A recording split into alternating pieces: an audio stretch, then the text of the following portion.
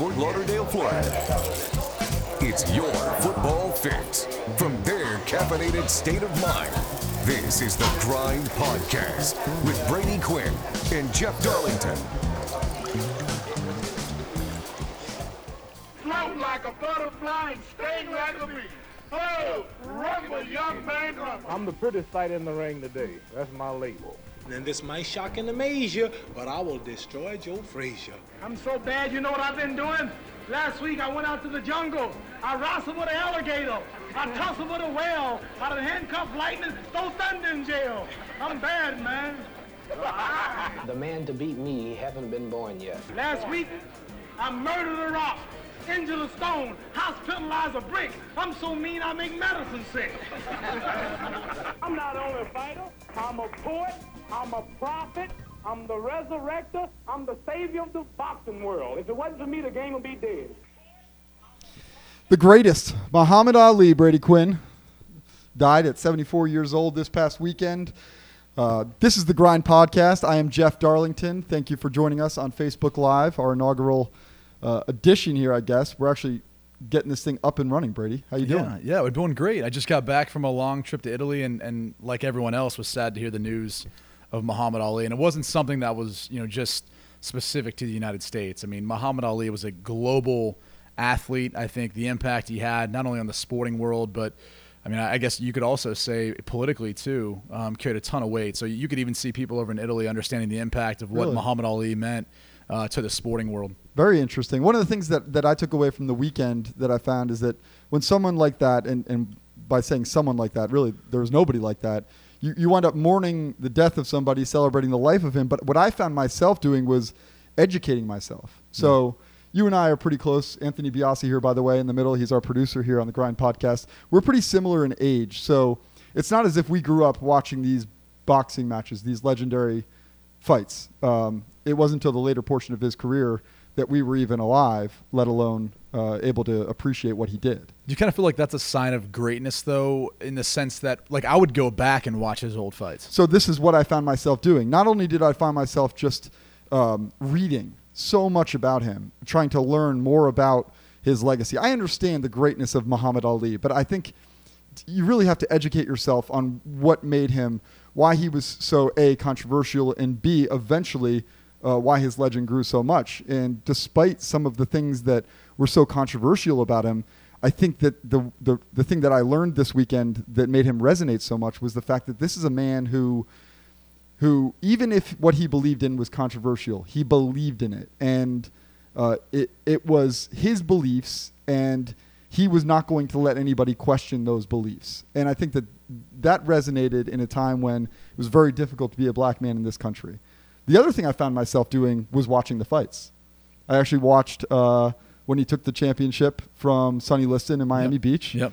I watched the Rumble in the Jungle, George Foreman, and I watched him start to Frazier, finish. obviously, yeah. It was awesome. Ali Frazier, which was one of the best. I would say, I don't know if you want to call it a rivalry, if you can call that in boxing, but that was one of the best rivalries I think there's ever been in any sport throughout time. The interesting thing to me about Muhammad Ali was he was the first athlete that I thought, as great as he was physically, had such a mental edge over his opponents. Everything he did outside of the ring was the fight started long before the fight actually began, before the bell rang in the first round. And he was the first athlete that I can recall, at least, that truly got the mental advantage or the mental edge over every one of his opponents. Yeah. Biasi, you're obviously in agreement. I mean, I am. I think the one really good thing about social media is that when someone like that passes, everyone posts everything you can possibly imagine on the internet. So this morning I woke up and I see an Arsenio Hall clip of Ali and Tyson both on, and Tyson was talking about how Ali's the greatest. Ali was talking about how Tyson's the greatest, and Arsenio Hall was like, who would win in his prime? And Tyson went on to say about how he just Ali mentally like broke down the players, the boxers before he even stepped in the ring, because he basically knew he was going to win, and the other boxers knew Ali was going to win. And Tyson, I think, had that as well, and I thought that was it was just awesome to hear Tyson say that. Well, and for those listeners out there, maybe viewers right now, I sparred a little bit growing up. Jeff, you don't have much of a fighting history. I do. It resulted in 2 surgeries.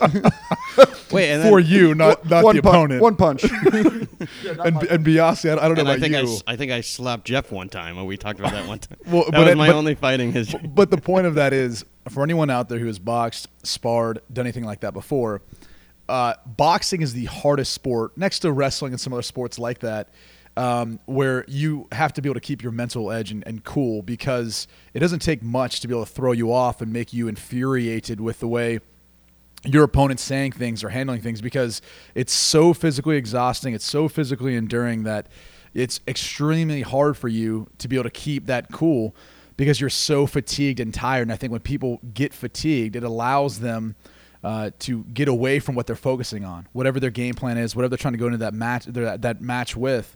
It gets them away from that, and Ali was able to kind of get people out of their focus or out of what they're looking at before the fight even started, and they're training it all. He pissed guys off so quickly; it was unbelievable. So when he had the fight against Foreman with the famous rope-a-dope, he actually, before the fight, when I was watching it, Foreman waited in the locker room and didn't come out for a while, and it was believed at the time that Foreman was trying to mess with Ali's head. He was trying to get him out there, get him all angry, get him off his game, so that when Foreman did eventually come out, that he'd be good to go. Ali is standing in the ring, and he's dancing around. He's getting the crowd going. He's taken that disadvantage that Foreman is trying, and he completely turned it around. He won the crowd. Yeah, he actually showed up for that fight apparently like months before, won over the entire crowd, so that when the fight actually happened, it was just mass favoritism toward Ali. You know, it's funny. Winning over a crowd is something that's kind of hard to do in the sports arena. It's even harder to do in life, and it's something that Biasi has already not won me over this morning because of the way he parked on the way he got here. Oh, what'd he do? Oh, no. We're going to put the picture up on Twitter right now. I just sent it to you. Are we okay right now? No. On Facebook? He got here first. No, he did, yeah. I'm gonna check it Jeff out. got here first. So I don't care whether you park at the front of where it was or on the back. You've got to park again closest to him. You can't be like there's 3 spots. Can you not parallel park? No, I parallel parked fine. I pulled up as far as I could. It's just an asshole move, man. Why? Because you should at least back up so then I have room just to pull up and park. What? We go through this every week. I have a bigger question. It's like trying to hit a 7-10 split in bowling. It's like no one wants to deal with that when they wake up in the morning. It's inconsiderate. Last week you gave me crap because I didn't see pull what a all nice the way up. parking job I did? You Wait, did do a great hold on. park. You didn't leave any room behind you, so there's plenty of room in front, and Biasi pulls all the way up. Last week I was the first one here, and I parked exactly where he parked, and you guys gave me crap because I didn't pull all the way up. Yeah, because if you don't pull all the way up, then you got to pull back then. Hey, more importantly here, I want to get to something. Oh, Brady, whatever. You were in Italy for Brady a baby just moon. couldn't parallel park. Alicia's Fine job. Alicia is how many weeks? 30 weeks pregnant, which Bold move, by the way, going to Italy. Not really. I mean, our OBGYN actually cut us off at 30 weeks. So we got back, she's at 30 weeks. We're fine. She had just turned 30 weeks. And that was the cutoff point for any sort of flying or traveling for those of you out there who haven't had any kids yet. Some people usually actually say 35 weeks, which I think is really risky. Yeah. But our OBGYN said 10, and then we're not supposed to be really outside like an hour of driving within 5 weeks.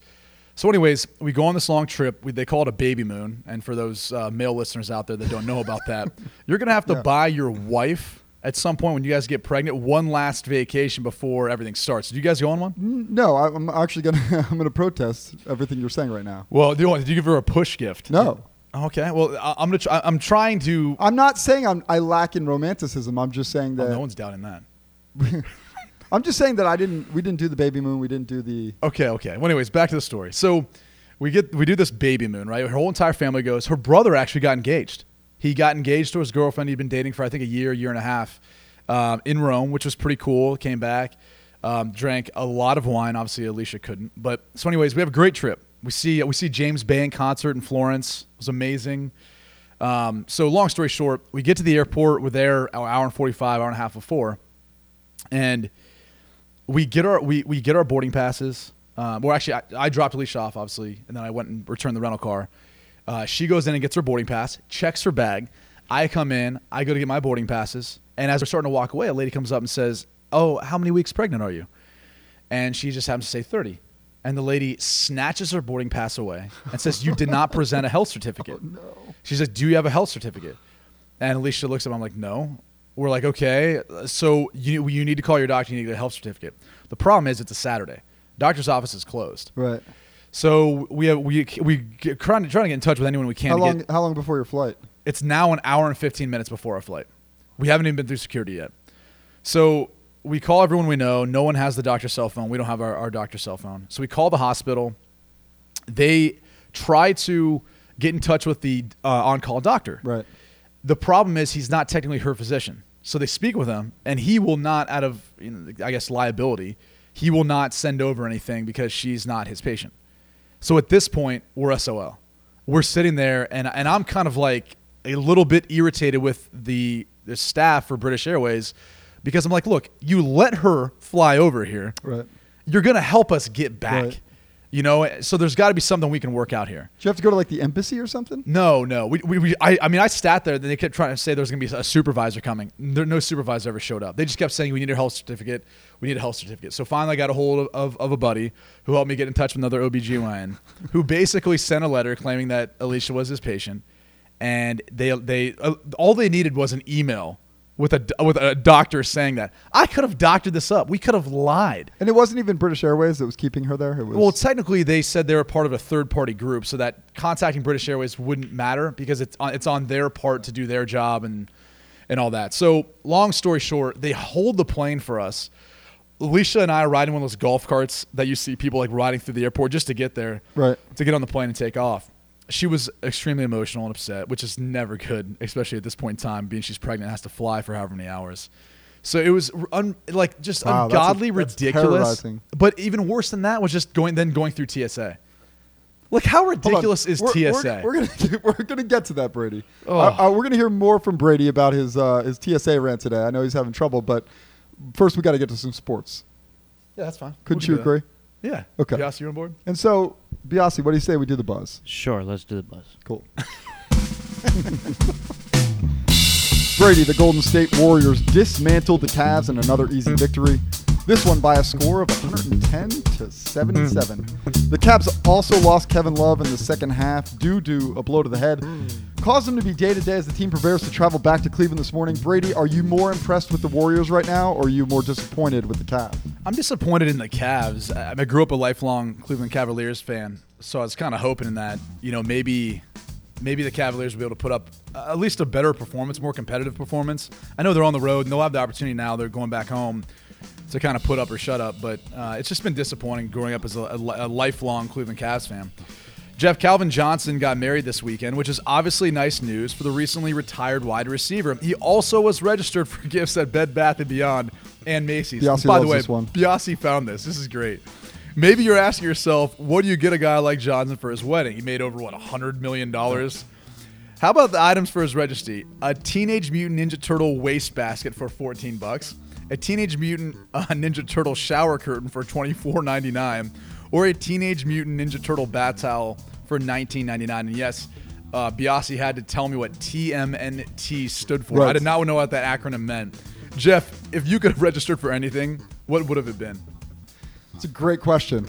I mean, I feel like the women take charge of the registry, right? You get the gun and like Macy's or whatever. I had no part in a wedding registry or a baby registry. And it's probably best because I feel like that men would gear toward the tool section, right? My uncle got me a crossbow for a wedding gift. There you go. That's exactly right. I remember my brother-in-law got my sister and her husband a giant knight statue that was like made out of like aluminum. It was like a 7-foot tall statue. To which my sister was like, "What is this? What do you do with that?" Right, but that's what happens when men are placed in charge of wedding gifts. And apparently, Calvin Johnson is in charge of their registry. Maybe his wife's just a big fan. A certain portion. Those are 3 items. That wasn't the entire thing. Anyway, Brady, Aqib Talib was shot in the leg, much serious matter this weekend, resulting in a hospital stay in Dallas. The Dallas Morning News is reporting he was shot at a nightclub, but details are still very limited. Here's what we do know. A team source told me on Sunday night that Talib will not make the trip to the White House with the rest of his Super Bowl winning team when they visit the president today, staying behind instead because he's continuing to receive observation in Dallas. Look, I know we don't have a lot, so we don't want to speculate here, Brady. But this is certainly a sign that the offseason is upon us, the time of year when I just can't wait to get to football. Yeah, I'm with you on that. And, thoughts, prayers are with him. Hope he has a good recovery. But I just hope this. I hope people out there, let's not use these as examples to talk about gun laws. Like, I can't stand that. We've got some sort of outlier issue that comes out, and all of a sudden people are like, see, we just need to get rid of them. Get rid of all guns. It has nothing to do with the guns. It's the people who have them in their possession. It's the dumb acts of the people with the guns. These opinions are of the conservative on the other side of the couch, Brady Quinn. Look, I'm just saying, we don't need to use outliers as examples and references for everything, considering they make up, about 0.001% of things that happen in the world. Let's just move on. Take it for what it is. Thank God. Jeff, the Penguins dropped Game 3 of the Stanley Cup Finals this weekend in a 3-2 overtime loss to the San Jose Sharks. Game 4 is tonight. Are you going to watch? And more so than that, the Sharks have a shot at evening things up. Well, I'll tell you this. I'm far more interested in the NBA Finals, but I will say that, and I was more of a Tampa Bay Lightning guy growing up, so once they got eliminated, I was kind of checked out a little bit, but the Penguins right now playing better defense, I think, than they had all season. They weren't a defensive team. Suddenly in the Stanley Cup, they've come alive. So I think that's the reason why they're going to have such a good chance. They won 4 in a row before this previous loss. It's going back, though, for 2 on the road. So it's going to be difficult, but I think they wind up winning. One quick question before we transition. Do you think it's more meaningful, and this is not just a question for the NHL or Stanley Cup playoffs, but do you think it's more meaningful for a team, per se, like the Pittsburgh Penguins to win a cup versus a team like San Jose? And I'm not saying that San Jose doesn't have the ability or it shouldn't be, but I'm saying they're not as historic of a team as the Pittsburgh Penguins. You can make that case about any professional sport. No doubt. Do you think it's better for the sport when you have an up-and-coming team win? Like, for example, if the Carolina Panthers would have won this past year instead of a more storied organization like the Denver Broncos, do you think that matters? It's a great question because I think it generates interest within the community and then it grows the sport organically. But at the same time, is it more meaningful? I mean, ratings certainly aren't going to be better with those teams in the Stanley Cup. Yeah. Maybe that helps grow ratings because you've got a market that has been tapped into to some degree. In but the long enough. term, Yeah. I would say it probably is more meaningful. In the short term, though, probably not going to generate as much TV ratings right now. But well, Biasi, what do you got? What do you got? Now we go to Biasi's buzz. Biasi, this is when you get to pick your. So last week the San Diego Padres lost 2 games by 6. They gave up 16 runs in 2 games. So the owner went on the radio show in San Diego and just kind of ripped the team and ripped one of their star pitchers. I want to play the audio and have you guys listen to the Padres owner. It's been embarrassing.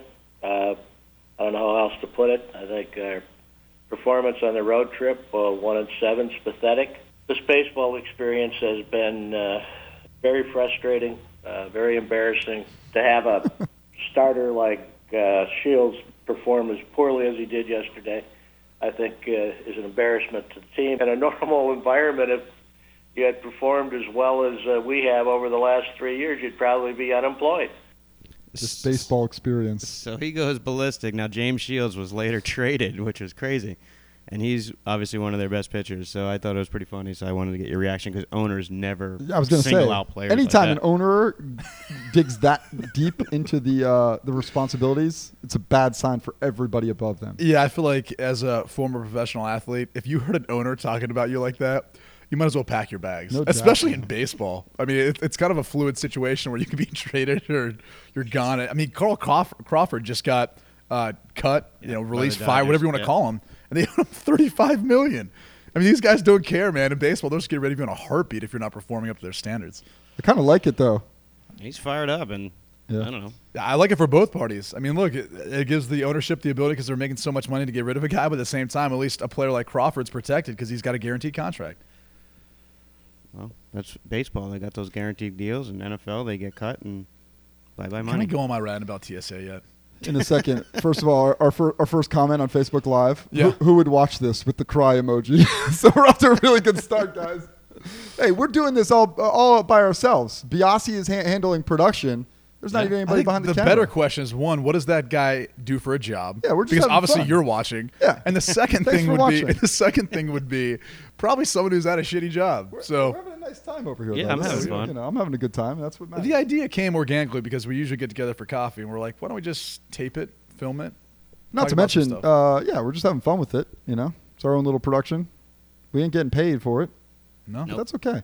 One quick coffee break, and then we're going to hear from Brady Quinn as we hear more about TSA.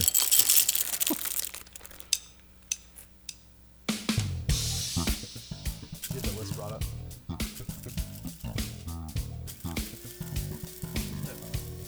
TSA, yeah. I just love you to go down. I like this one. Gasoline. What is it? What's the standard on liquids? Because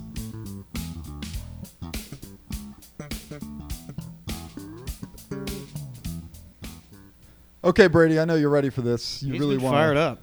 He yelled at me for my bad parking. Now he's ready to rip TSA. He's already fired off on his conservative views as it pertains to gun control. Now he's going to fire off. I agree with him on that point. you could make this about anything. Like in life, like we're always like, oh, well, it couldn't have. It's got to be the gun. The gun did it. No. I'm not asking you to go more into it. I'm just stating that you're fired up today, and I like it. And I want to hear why. You're now I'm not upset. good with vacations. Like I get bored. I after a know. while. Seriously, you should be all relaxed and like free love, man. Well, if not for the issue of getting back, maybe it would have been a little more relaxed had that not been so stressful. But TSA played a part in that because, for example, I'm looking through their list of things you can't bring on an airplane, right? Let's see. What's kind of obvious? Fireworks.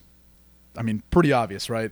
If someone's trying to bring through fireworks, like I'm pretty sure someone could just look at it and say, you're a dumbass. You shouldn't be able to fly anyways, because if there is emergency landing, you're not going to be able to, you're probably not wearing your seatbelt, one, because you couldn't figure that out, or two, you're probably not going to be able to find your way to an exit to actually get out of the plane if need be. So anyone who brings fireworks onto a plane, you might as well just go ahead and just stop yourself, and you shouldn't be allowed to fly.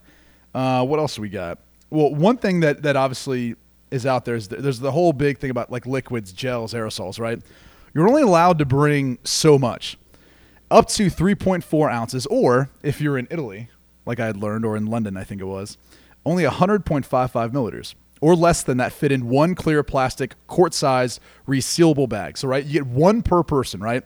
I can't believe you're doing this right now. This is fantastic. No. So think about this. Think about the logic behind this. Like they're trying to explain to me why, like one of the bottles I had, it was like 3.7 ounces. And I'm like, well, clearly it's like almost empty, right? It's almost empty. So you know that there's not 3.7 ounces. Like it's not even close. They're like, well, that's what's actually stated on the package.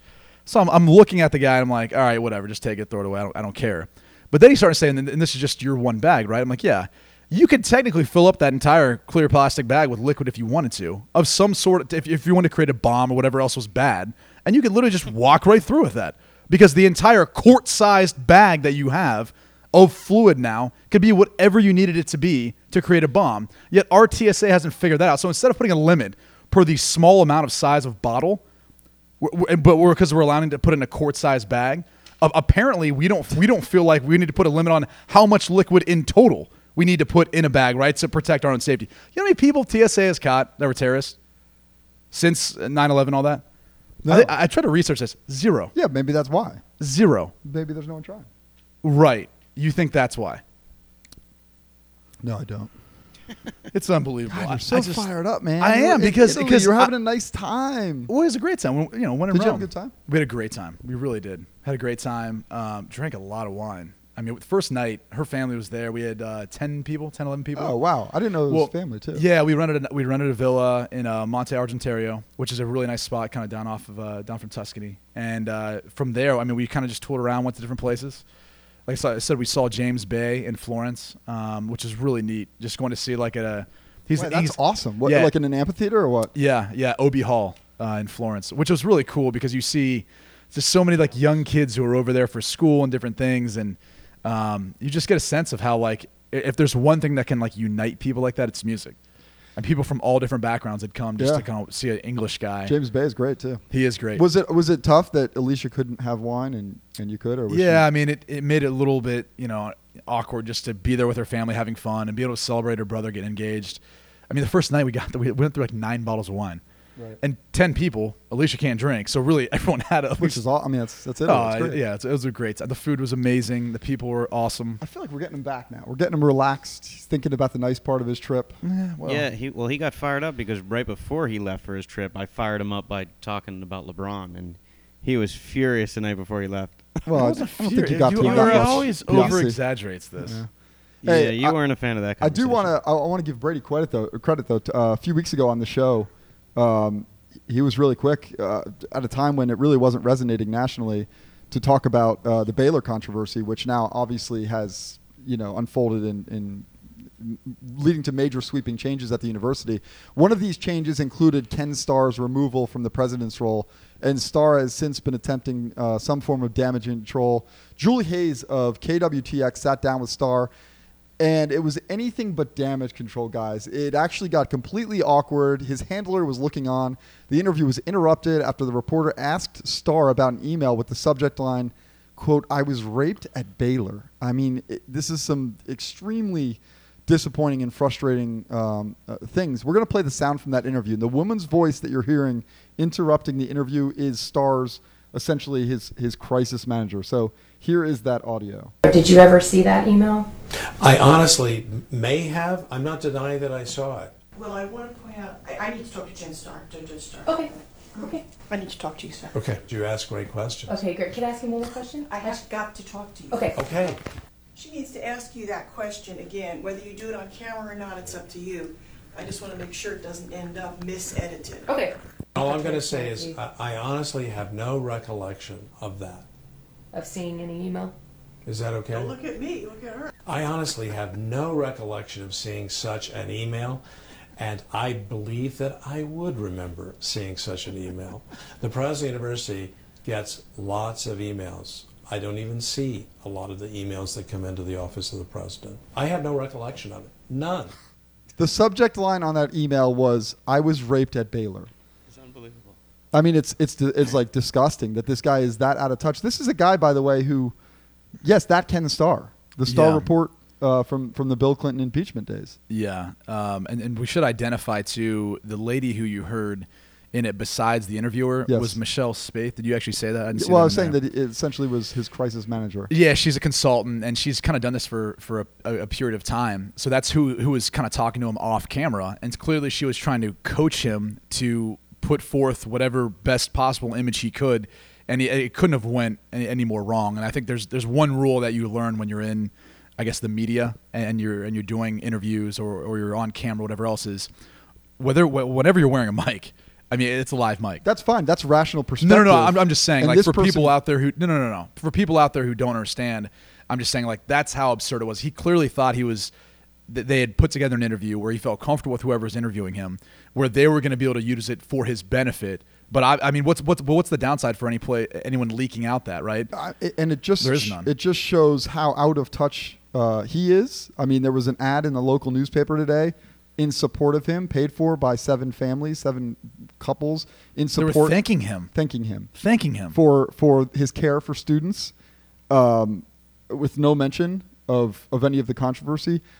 Look, all it does is justify and validate what the university has done. So, I want to transition quickly to Rush's rant because it kind of ties into what we're talking about. So okay. We're going to play that quickly and then. Cool. Here we go. This is Rush Olson, by the way, for those on Facebook Live. This is Caffeinated with Rush Olson. So first and foremost, I got to say it was an honor to be down in Fort Lauderdale last weekend and co-host The Grind. Now, coming back to doing the rant's a little tough. I mean, I feel like that pitcher, that AAA pitcher who got called up to the big leagues and got to fly on the charter flights, got to go first class all the way, stay in the super nice suites in the hotels. Now I'm back in AAA, riding the bus, staying at Motel 6, and that was fine before, but now that I know what the good life's like, it's really hard to go back. Anyway, that being said, I understand that what I'm about to say is going to sound very, very kind of hyperbolic and piling on, but that doesn't change the fact that I absolutely, truly believe it. So without further ado, I present to you my open letter to Baylor University. Dear Baylor, you would have thought that 13, 15 years ago that you having the biggest college basketball scandal in the history of college basketball would have been enough. You'd have thought maybe we should chill out, maybe tone it down for 30 or 40 years. We did just get accused and caught covering up the murder of a player, making sure that all of the other players lied about this guy receiving impermissible benefits and accusing him of being a drug dealer, irrespective of the fact that it was completely made up out of thin air by the coach. However, instead of doing that, you decide, no, 12, 13, 14 years later, let's get ourselves mired in one of the biggest sexual assault scandals in the history of college football. Below that, only of Penn State, which did the unspeakable, covering up for multiple years, being a safe haven for sexual assault perpetrators and rapists. You would think at that point maybe they learned their lesson. You were thinking maybe they got it. They got rid of Art Briles. They got rid of Ken Starr. They got rid of the athletic director. But so no. The last 72 hours have proved just how incredibly tone-deaf this program truly is. In the Austin Statesman, they wrote an open letter advertisement thanking Ken Starr for this guy's time on campus and being a man of honor for doing the right things. And then on top of that, it was recently announced that they were not going to let the commitments out of their commitment for the upcoming season. What? You're going to tell me that you told him that you were harboring rapists and the coach would be fired and the athletic director would be fired? I'm going to go ahead and say you were not upfront with these guys. Do the right thing and let them walk. Have a great week. Good to be back on the rant. It's a valid point. I mean, why would you ever want to allow these kids, or why wouldn't you allow these kids the opportunity to look somewhere else when there's, I mean, such a toxic environment? We talked about this before. They did at Penn State. Exactly. So why would you not give these kids the opportunity? I mean, you'd think that you'd be petitioning the NCAA if you're one of their parents at this point, but even more so than that. And by the way, just to reference the basketball scandal for those people who don't know what had happened. Back in 2003, a men's basketball player named Patrick Dennehy was murdered by a teammate, Carlton Dotson. Dotson pleaded guilty to the murder after it was found out. They actually found an abandoned vehicle, I think in Virginia Beach at this point, with his plates on that, or missing plates and all that, and they were able to track it down through, I think, a cousin who ended up coming out that Dotson had indeed shot and killed Patrick Dennehy. Dotson's now serving a 35-year prison term. This is back in 2003. And along with, obviously, Dotson trying to cover up, the basketball staff tried to. I mean, you heard what Rush had kind of mentioned, and that's all accurate. So it's ridiculous to think that the university could allow this to go on, not only in the first place, if you're a Baylor University alum or fan, and this happened to their basketball team, but ever, and then allow this to happen now. And why the staff still is able to stay on? Clean house, man.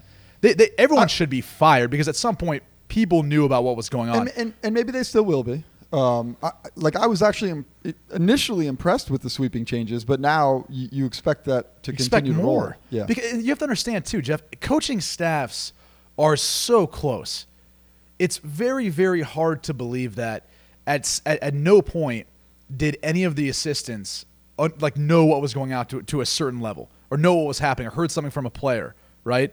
You could go back to the Sandusky ordeal. I mean, there was assistants that had kind of become aware of what was going on, right? It's the same thing here. Penn State cleaned house, correct? Exactly. Yeah. As should Baylor. It's absolutely absurd, and they should allow these kids to open back up their opportunity to go somewhere else and play football for a university that's not going to allow this sort of thing to happen. Well, in just a minute, we're going to change topics. We'll go to something much more lighthearted about the NFL and technology in just about 30 seconds. Quick coffee break.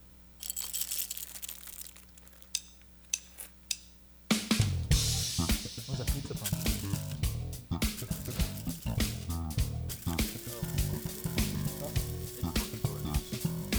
Hey, how's the dating life going?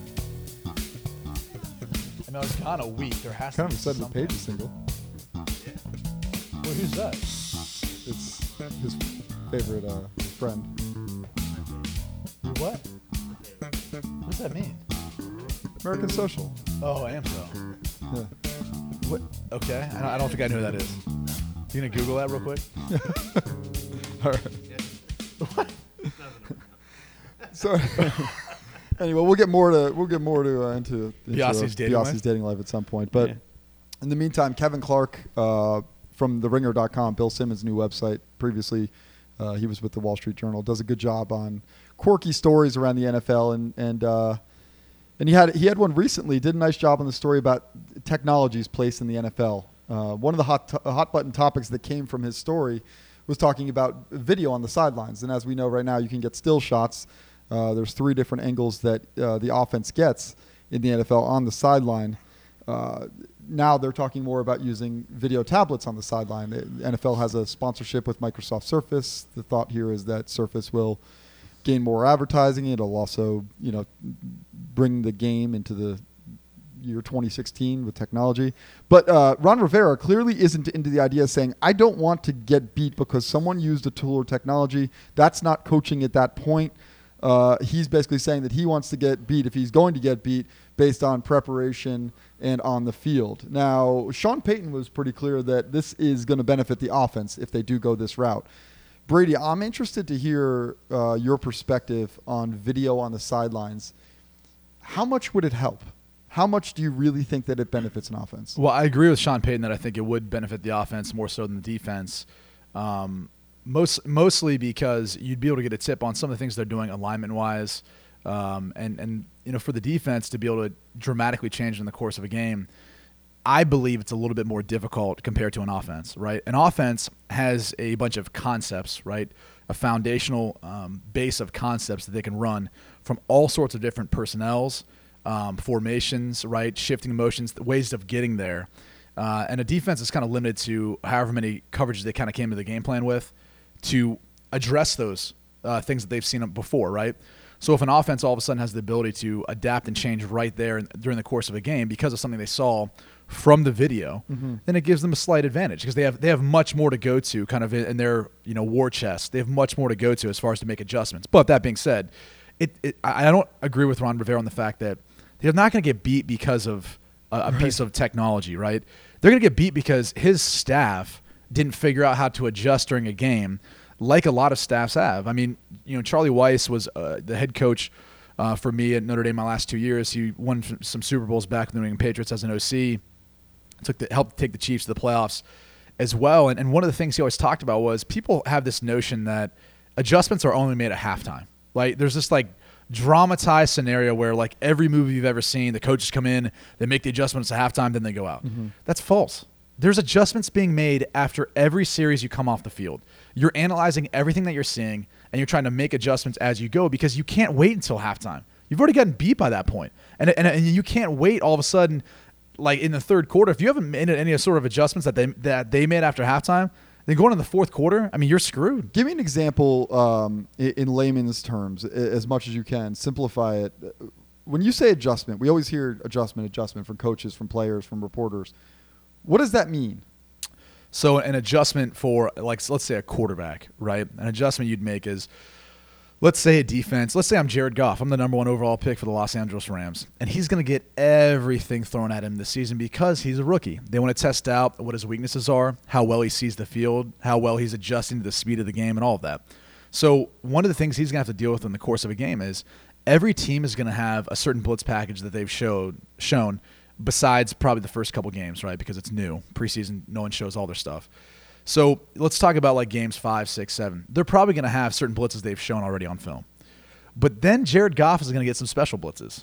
There might be some teams that aren't really big on blitzing a corner off the edge, and they might say, hey, let's just bring the boundary corner one time, right? Boundary corner means short side of the field.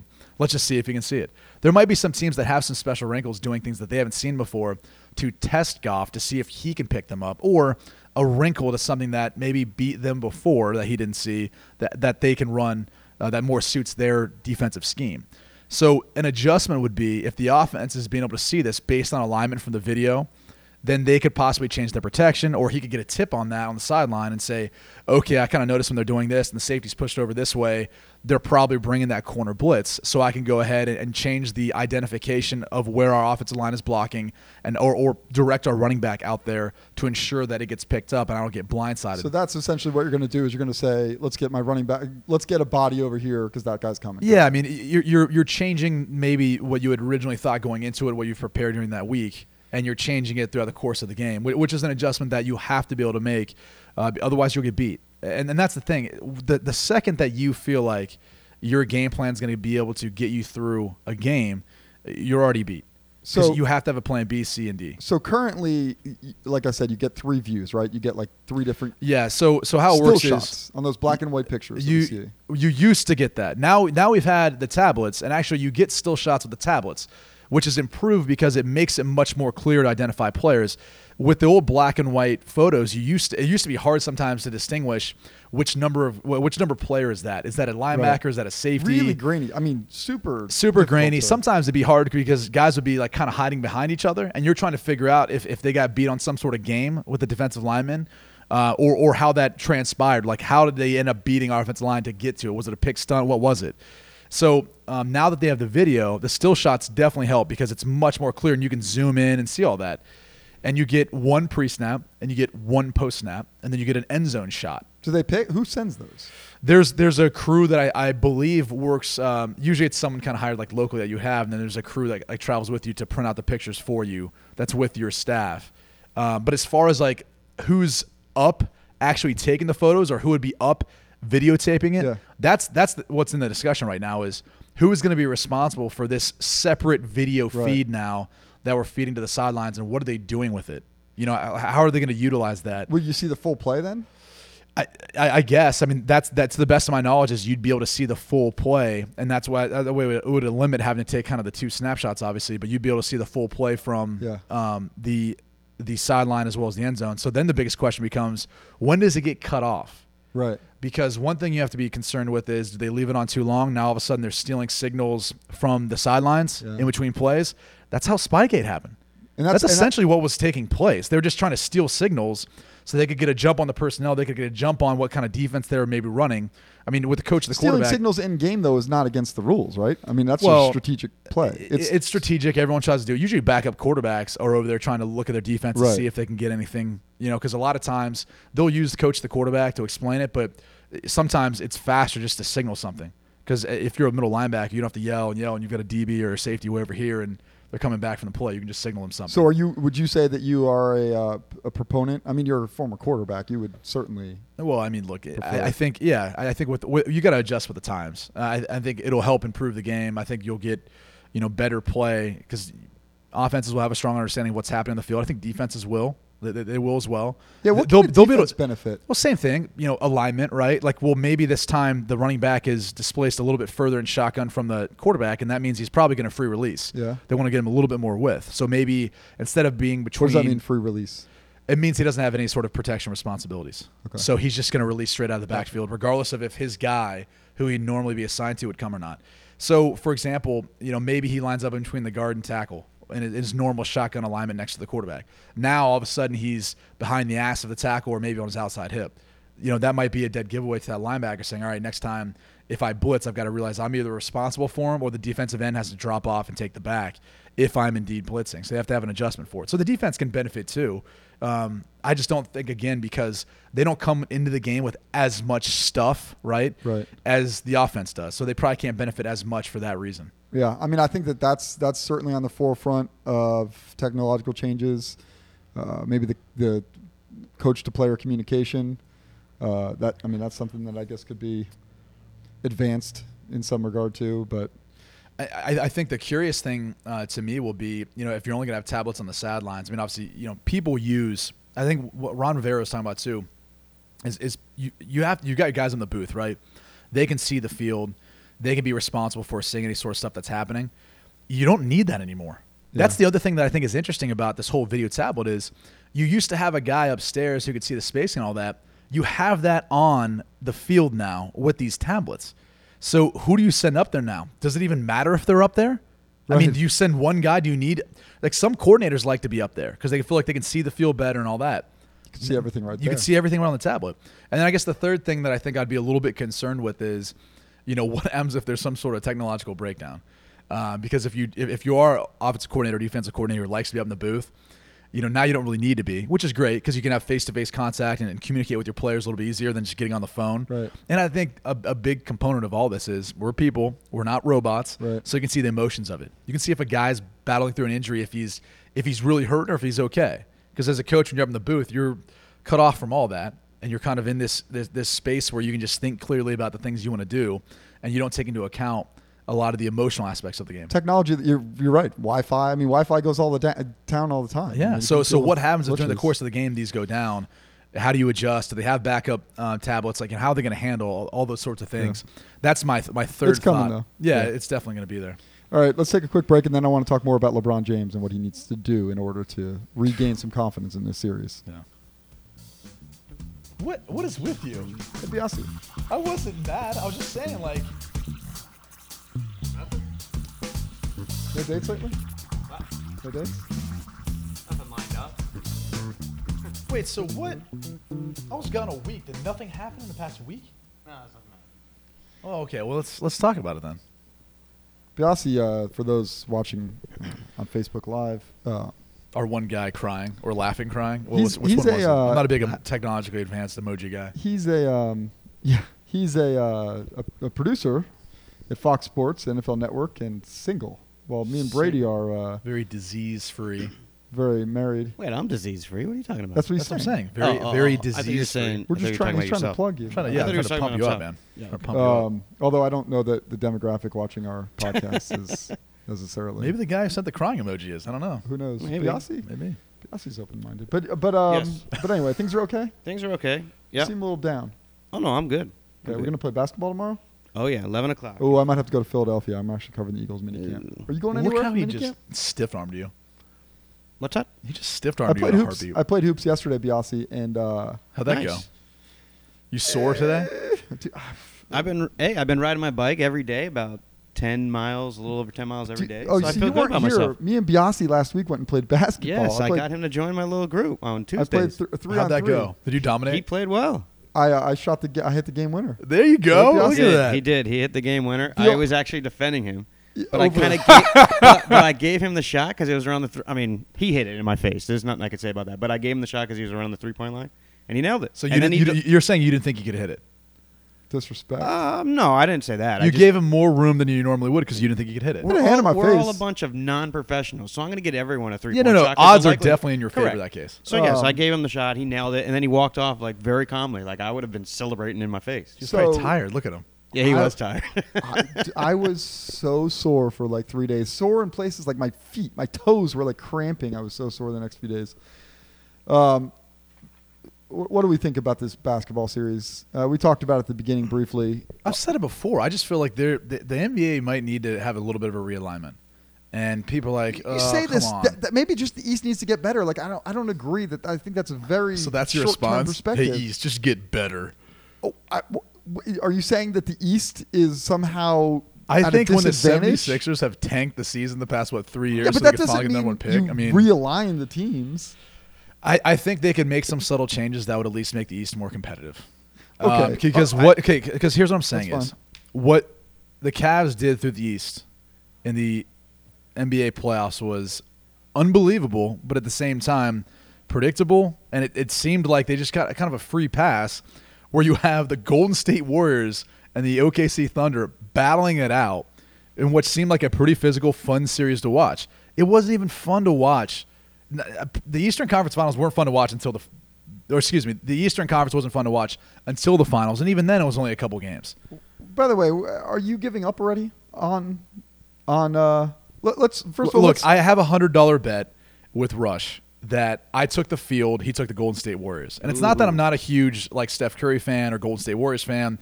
It was the fact that it was based on odds, and I was like, all right, this is in my favor, right? Like the Cavs are going to do it this year. I'm a Cleveland Cavalier fan, grew up that way. Or someone in the West, San Antonio or OKC, was going to beat them. So I'm thinking I've got 3 legitimate contenders versus his one. That all needs to happen is either Curry gets hurt or Thompson gets hurt, and things work out. Which, by the way, we made the bet before the playoffs, and when Curry got hurt, You're feeling pretty good. Rush was feeling pretty down, and I said, well, let's see how long it takes him to come back. Let's hear from Lou and LeBron after last night's game. The guys are not discouraged. More pissed than anything, but. We got to be tougher. That's the main thing for us. We got to be tougher, got to play more physical, and then live with the results. Not disappointed in our guys or frustrated. We just got to do a better job. We got to be better at all facets of the game. We didn't win anything. No points of the game did we beat them in anything. Even when we had an early lead, they beat us to 50-50 balls. I had a lot of uncharacteristic, unforced turnovers, which resulted in those guys getting 26 points off turnovers. So always, I'm one of the guys who kind of always want to shoulder the blame and take the blame when we don't play as well as we should. It's just who I am, and I got to be better. Brady, LeBron James was 7 for 17, 19 points, 7 turnovers. And it really seemed like the Warriors were just contesting him every single time he touched the ball, which I know teams try to do. The Warriors doing such a good job of it, though. This is a team, the Cavs, that were so successful offensively, especially late in the year. The past 2 games, they scored 89 points and then 77 points. They're shooting a combined 37% from the field in the first 2 games. Well, that's abysmal. It's not good, and you got to credit the Golden State Warriors, their defense, and Steve Kerr, the job his staff has done. That's definitely part of it. The other part of it, though, is when you break down the Cleveland Cavaliers, is again I think actually they've never beaten. Have they beaten Golden State? I saw the stat. It's a very Golden State's long like streak. 7-0 or something like that against them. But it's 7-0 going back like. So they understand how to beat this team, and unfortunately for the Cavs, they don't. At least in the recent history, they don't understand how to beat Golden State Warriors. I mean, you can see other teams do it, but they haven't been able to do it. But anyways, I almost want to bring up this point because living down in South Florida, but being a Cleveland Cavs fan. I was obviously disappointed when LeBron left the Cavs and the way it happened. But when he got to the Miami Heat, I was like, this is cool. I can follow this guy now. We're in the same class. I can follow him now down with the Heat because I live down here. So I can go see games and everything. And what they did with the Heat was pretty remarkable. Right? I mean, 4 straight NBA Finals, 1-2. Pretty remarkable. But when he left, it was kind of like – now I kind of feel like I had been like jaded twice.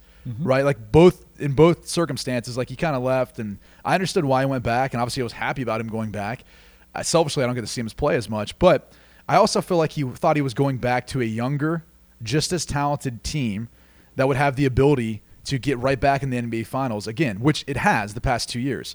But I don't know that he's ever any closer or will be closer with this group compared to when he was with the Miami Heat. And I think it's in part because he had someone like Pat Riley who understood how to put together a team to be able to win, and he probably discounted Dwayne Wade a little bit. And the age of Dwayne Wade, his injuries and all that, and leadership and how big of a role that plays. And I think he maybe discounted that. Maybe Dwayne Wade had more in the tank than he had thought. And maybe had he stayed down in Miami, maybe he would have won that, 4, 5, 6, however many he counted on his hands when he first got to the Heat. Let's remember they're in the finals still. 2 games are done. And look, did we expect Cleveland to win on the road? If all they need is 1. Right. They just gotta hold them off at home, and they gotta win 1 on the road. And they still are gonna have that opportunity. But the hard part is it seems like the momentum's building for Golden State. No doubt. And the one thing I'm trying to be careful of though is the idea of a post game hot take, because I mean literally did we not learn our lesson from the Western Conference Finals when Oklahoma City was all but had their foots on the throat of the Warriors, and the Warriors came back from a 3-1 deficit. I understand. I agree that this feels so much more dominant, but like less than 2 weeks ago, we were talking about the Warriors as being somehow looking passive, unenergetic, unable to keep up with the Thunder, and then all of a sudden now we're talking about the Cavs in the exact same way. Yeah, but I think history has to do with that a little bit, right? We already saw this happen last year. Now, granted, Kyrie and Kevin Love weren't a part of it. But Kevin Love might not be a part of it now. Yeah, and now he has to go through the NBA concussion protocol, which, dude, by the way, I saw a tweet last night, and I think it's I forget, maybe he writes for Bill Simmons' new website. I think, but anyways, I think it was one of the writers for that website, and he had said something where when Love got hit in the back of the head, I forget who was going up to tip the ball to try to get the rebound. And I think it was Draymond Green. He ended up getting the ball, ended up driving, and he jumped over Kevin Love and made the basket, got fouled on the way, right? So he was getting an and one opportunity. And one of the writers tweeted out, he should have thrown the ball out of bounds out of sportsmanship. Because Love was lying on the ground for 5 seconds during the course of when he got hit in the head and as this play ensued, and the officials didn't stop it. And that's what this guy tweeted. Yeah, and I was like, how stupid. I mean, come on, man. It's the NBA Finals, and you want some guy to just go ahead and give away a turnover out of sportsmanship? Twitter's a funny place. I was this close last night to doing the asking, reminding people that the Germans bombed Pearl Harbor. And I just couldn't do it because when I do that, it's... People take it so literal and so...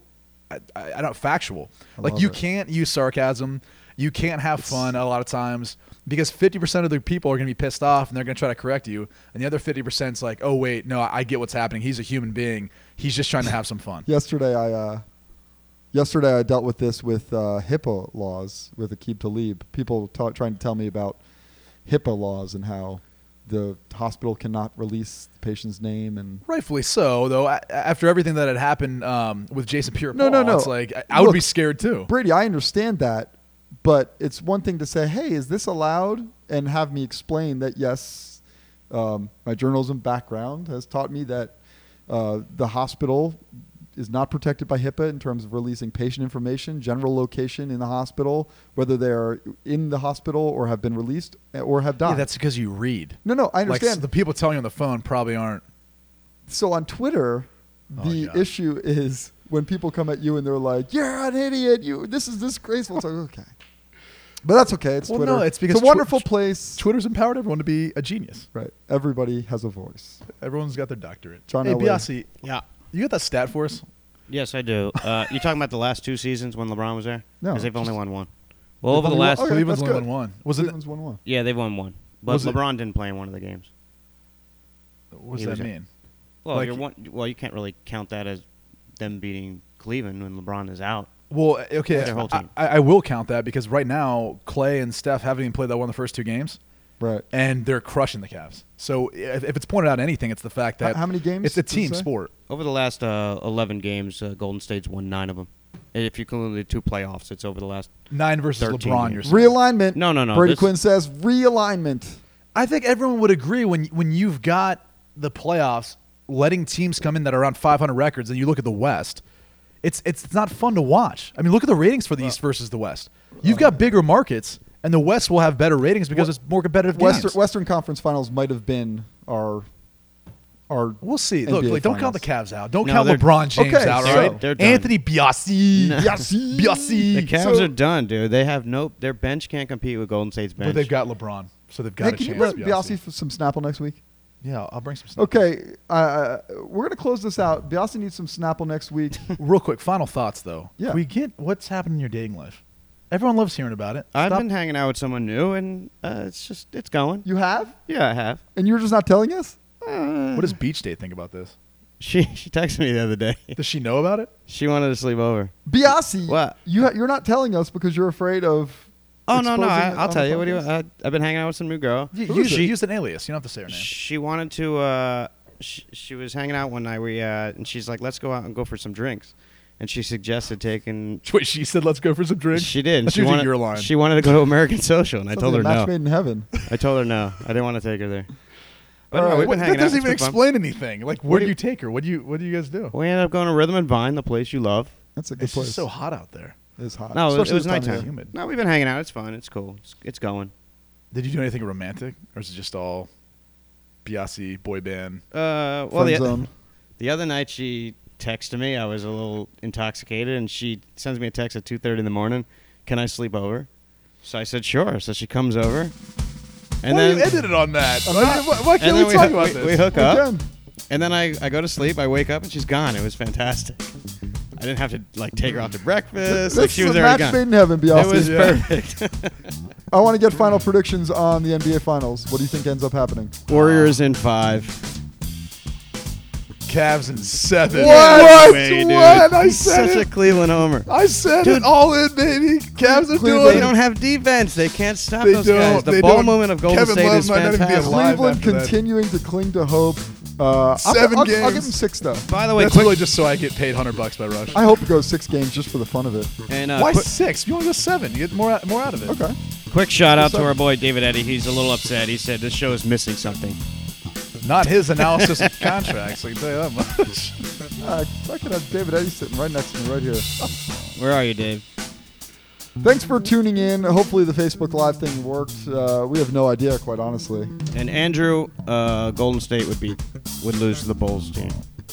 Dude, you can't compare different eras. That's Don't what start he's doing wondering. that. I said Jordan's I Bulls hate would this. win. Come on. All right. Well, thanks for tuning in, guys. Until next week, this is the Grind Podcast.